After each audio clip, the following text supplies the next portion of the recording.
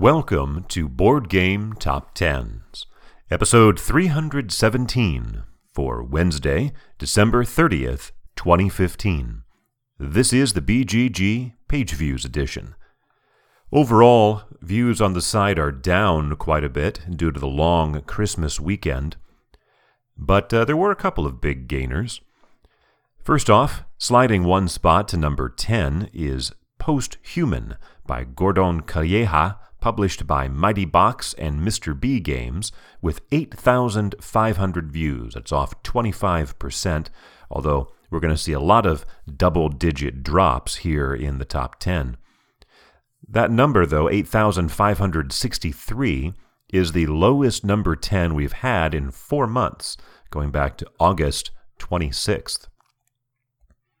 At number 9, returning after 13 weeks away, that's 3 full months, and making its 109th appearance on the list, that is the second most all-time, X-Wing by Jay Little, published by Fantasy Flight Games, with 9,401 views. That's off 7.3% from last week. It was number 11 last week, and yet it goes up 2 spots to number 9. Our second new entry of the week is at number 8, Codenames by Vlada Kvaddal, published by Czech Games Edition, with 9,421 views, only 20 more than X-Wing. That's a nice 16% gain. I'm going to maybe call this the Dice Tower effect, since Codenames was widely praised on the Dice Tower's year-end list last week. Our highest new entry is at number 7. It is a debut, Secret Hitler by Mike Boxleiter, Tommy Marangis, and Max Temkin, with 10,400 views. This is a card game that was funded on Kickstarter a week ago, last Wednesday on December 23rd, and made almost $1.5 million. It's a hidden identity, sort of the Resistance type game, but themed around 1930s Germany and the rise of Hitler.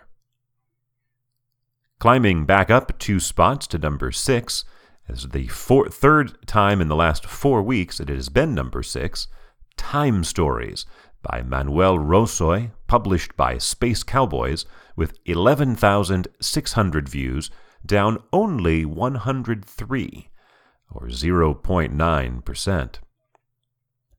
Continuing its steady decline, down 2 spots to number 5, Warhammer Quest, the adventure card game by Adam and Brady Sadler, published by Fantasy Flight Games, with 12,109 views, about 500 more than Time Stories, but down 17% from last week. And the fact that it's still way up at number 5 is largely due again to the off week. If it has a similar decline, which it has had the last few weeks, again next week, it's possible that it won't be on the list next week.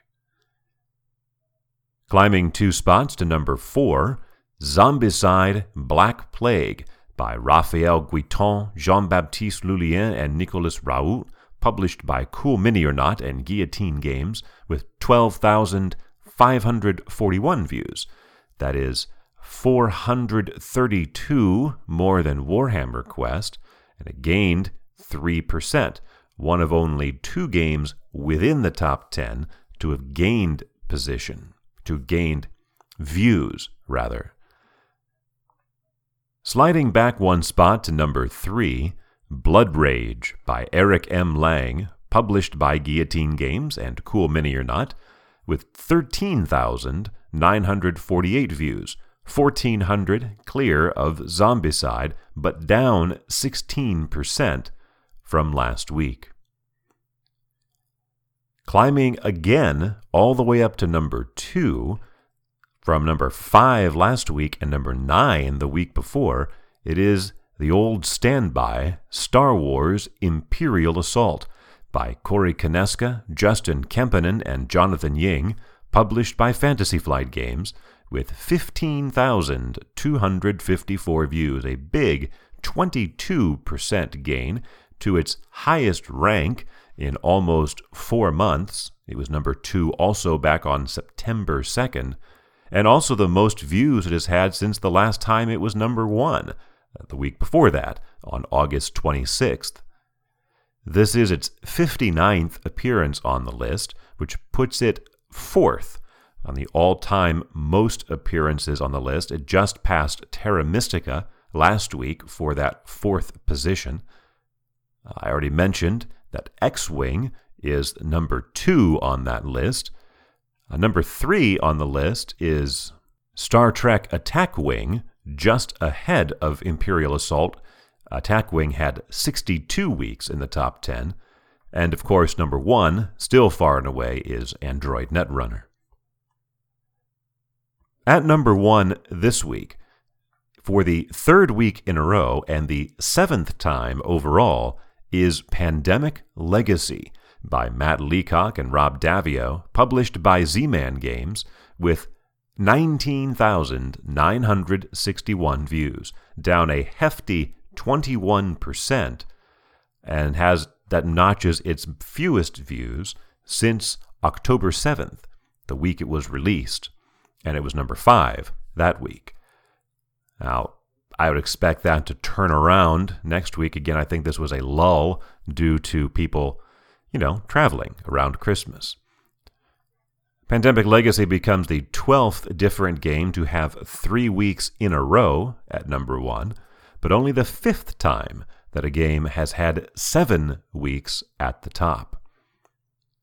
The top 3 games on the list, Pandemic Legacy, Imperial Assault, and Blood Rage, all have at least 10 weeks on the list. They are 15, 59, and 19, respectively. The last time the top 3 games all had at least 10 weeks on the list was exactly a year ago, December 31st, 2014, when the top 3 games were Shadows of Brimstone, Terra Mystica, and Star Wars Imperial Assault. The year-end lists will start up this Saturday, and I will be sticking to my regular Wednesday-Saturday schedule. Wednesday with the page views list, Saturday with a different top list from the year-end. My current projected order for those lists are this Saturday, January 2nd, to do the BGG top 10. Next Saturday, to do the top page views, the top 100 page views. And then I also want to work in the top 100 on Board Game Geek.